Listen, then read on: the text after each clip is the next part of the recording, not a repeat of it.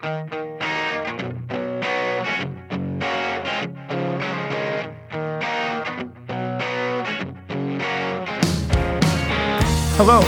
welcome to this audio recording of the most recent article from warhornmedia.com. This is episode 106, and the title is The Kindness of the Lord. Anonymous Letters and Criticism. It's by Tim Bayly. I'm your reader. It's dated November 11, 2023. It's 23rd in a series.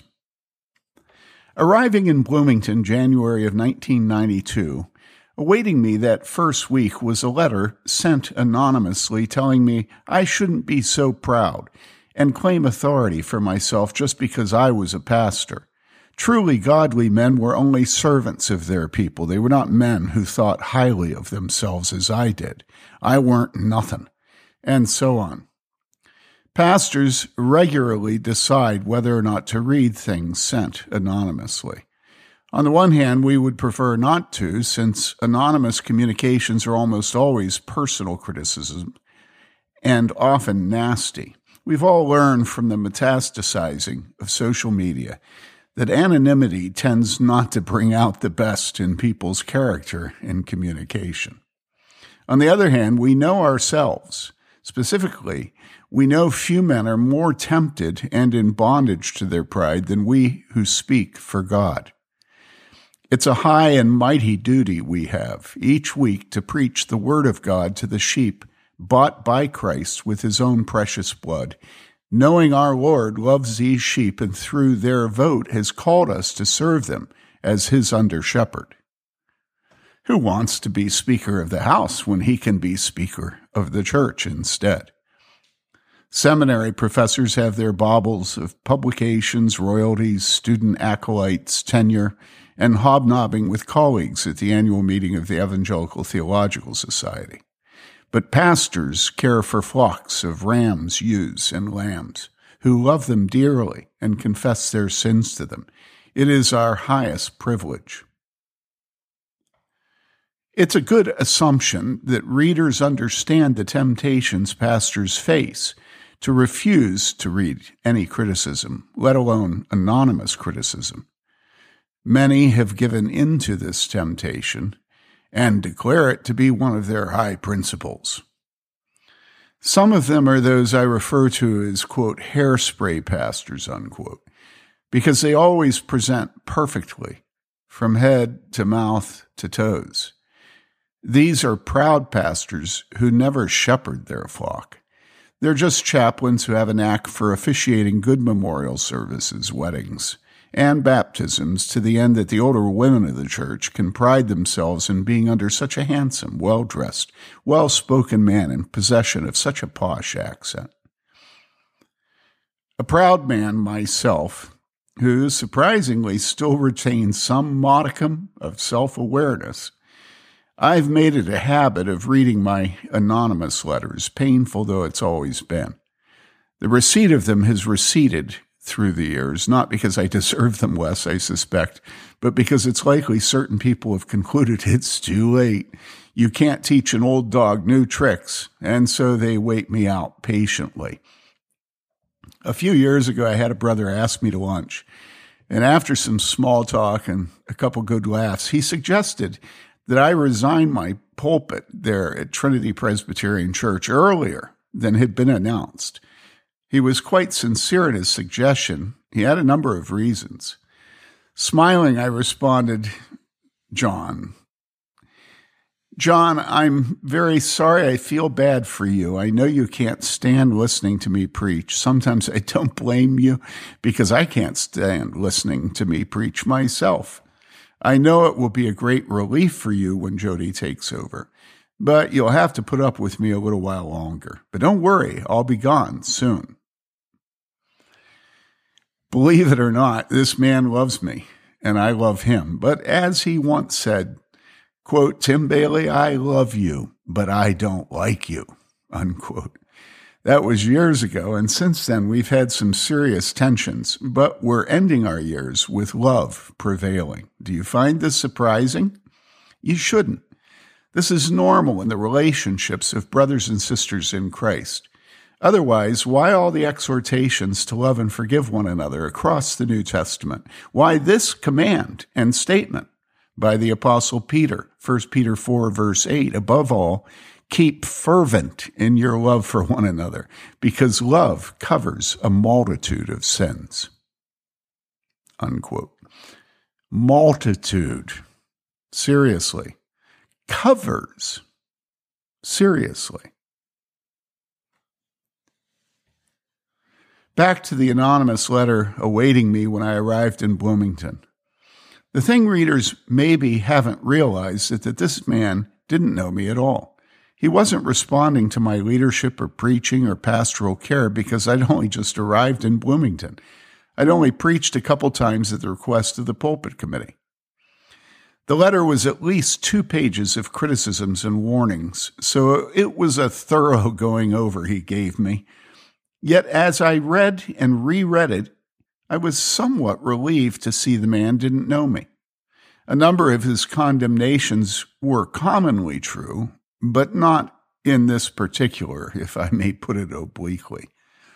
In a month or two, I was speaking to one of the godly men of the congregation, and I mentioned the letter.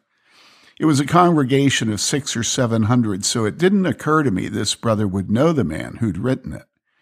After mentioning a few things the writer had said, though, the member said, "That would have been from my dad." In the end, I was his dad's pastor for decades, and over the course of those years, I came to understand why I'd received that letter when I arrived in town. It wasn't the last letter I received from his dad, although future ones I did have the privilege of receiving from him were signed. Why speak of such letters as my privilege? Have you ever gotten a ticket the one time you actually weren't speeding? Oh my, was I upset. What on earth? I'm actually going the speed limit, and he gives me a ticket. Why am I being persecuted? Is it my hair? My skin color? Did that dude just religiously profile me? You know the high holy wrath you fall into when you're accused of something you didn't do, right? But then you have a tiny dose of self-awareness fall from heaven on your black cloud, and it comes to mind how many times you have been speeding and didn't get a ticket. So it is with the criticism of pastors. It was good for me to read that anonymous, splenetic diatribe against me, because some of it was in fact true, even though he didn't know me at all. In fact, much of the rest of his letter served as helpful warnings to me. So by God's grace, I took the letter as anonymous from a man. Wow, a gift from God. He meant it to me for evil, but God meant it for good. The good of my own soul, but more the good of the people I would be leading, including my own wife and children. Some pastors may not need a hat pin regularly poking them to let all their hot air escape, but most of us do. Still, keep this truth in mind. Pastors do not get fewer, but more criticisms than the other officers, not to mention the members of the church. After 40 years of pastoral ministry, I'd say the most helpful thing for many churches would be if the elders' wives received anonymous letters like the one I received. Also their husbands, also the deacons' wives and their husbands. Seriously. For many years, I've been an understanding ear for pastors under the oppression of the high superiority of nitpicking elders' wives issuing complaints and demands, and often through their husbands, concerning clothing, time schedules, room usage, sanctuary decor, sanctuary decorum, worship music instrumentation, worship music instrumentation volume, unless it's a pipe organ, nursery toy sanitization, the absence of the pastor's wife from this or that or the other thing. Those newcomers who just waltzed on in and took over the place she and her husband have been sitting for the past 10 years. The pastor's pulpit warnings about the spiritual dangers of public schooling, his warnings about the spiritual dangers of Christian schooling, his warnings about the spiritual dangers of homeschooling. How irreverent it is to have coffee in the foyer. That the church has no responsibility to give the pastor a raise just because he and his wife are breeding like rabbits. Elders' wives will gush to the pastor about the conference they just attended, or the online sermon they just watched, and how stupendously John Piper or Voddie Baucham or Lig Duncan or Al Mohler or Andy Stanley or Tim Keller or John MacArthur were. She may not actually say explicitly that she wishes he were her pastor instead of you. Concerning the criticism of the pastor, though, there's a principle to keep in mind. It's usually the most helpful man who is criticized. The elder's wife may want her husband to share the title of pastor with the man she and her dutiful husband criticize, but that title ought to be reserved for the man who is most helpful to the entire flock. But turning from elders and their wives back to pastors, sooner or later we all learn some ewes and rams are made to headbutt their shepherds from behind. They can't help it. It's their character, and we must not take it personally. As my dear wife often puts it to me, quote, "It's not about you," unquote. It's about them. It's who they are. So we need to live with them in an understanding way as the weaker sheep, so that our prayers will not be hindered. Off the top of my head, and so you, dear pastor, don't feel alone, here are a few things I've gone through. Back in the late 80s, I received an anonymous letter postmarked in Arizona telling me I should stop trying to be my father, that I wasn't like my father at all, but rather my mother, and so on.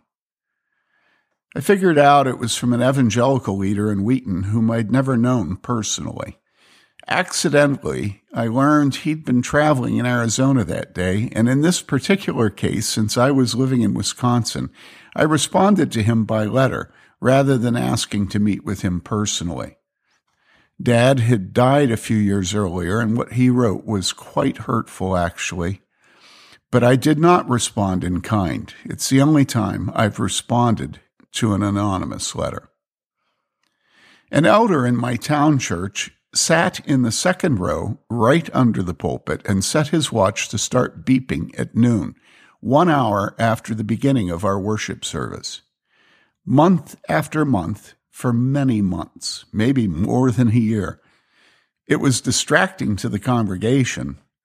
It was disconcerting to me, and that was the point. For years, the same elder, he was inactive, put 1 nickel in his numbered giving envelope, licked and sealed it, and placed it in the offering plate. Since it had to be opened and counted and registered by those counting the offering each week, it was tiresome. So one day I asked him his point. He said, quote, "It's because I'll only give you a nickel for your thoughts," unquote. I've always wondered if he knew it's not a nickel, but the saying is, quote, "a penny for your thoughts," unquote. Anyhow, he continued doing so. Another inactive elder sent me an anonymous letter damning me for this or that, ending with talk of blood and his threat to kill me. A year or two later, he stood up in a congregational meeting and read a number of verses from Jeremiah condemning the false shepherds of Israel. When finished, he pointed at me and declared to the congregation that I was those false shepherds. Another active elder set up an appointment at which he told me my wife was too involved in the life of the church and I should keep her at home. He was often the spokesman for his bossy wife, so I took it in stride. My wife cared for the young mothers and children of the church, whereas his wife did so not at all. After some years in the pastorate, I wrote on the tab of a folder, quote, "God's file," unquote.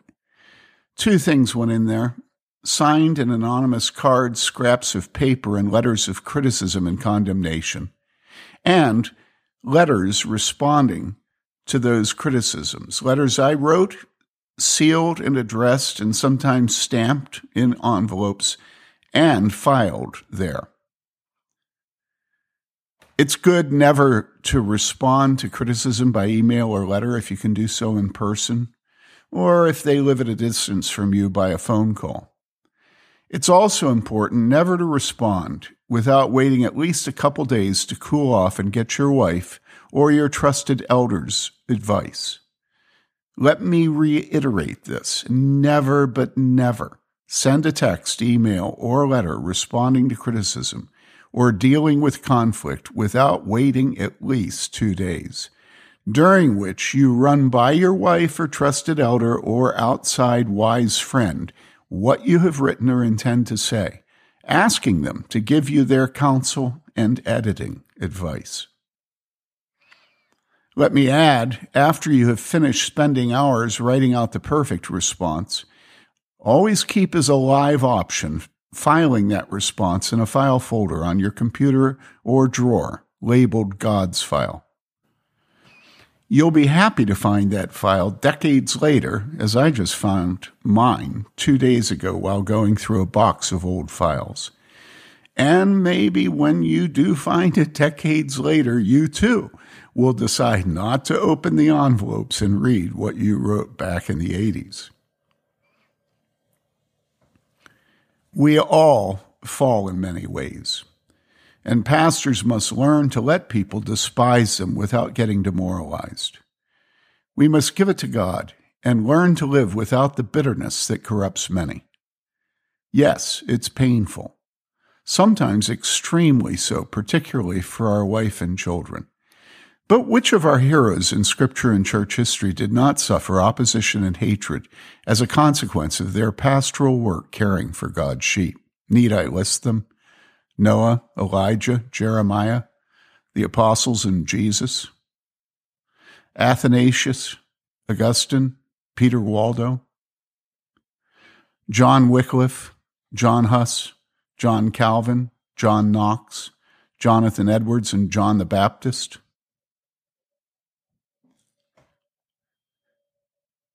Beyond those sheep given to open hostilities, there will also be sheep who are what some call cold fish.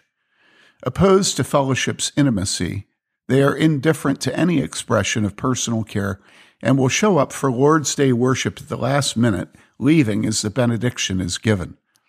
Pastoral visits will be received politely, but not an ounce of the warm milk of human compassion will ever be seen or experienced by their shepherd or any other member of the church. This is normal in every congregation, and despite the hurt of rejection felt by members and officers who make an effort to reach out to them, loving them remains our privilege. Further, who knows when or how the Holy Spirit might work in them, turning them back to the flock and its shepherd. Before concluding, one more example. A dear friend in ministry was the senior pastor of a substantial Presbyterian church and had been serving there for a number of years.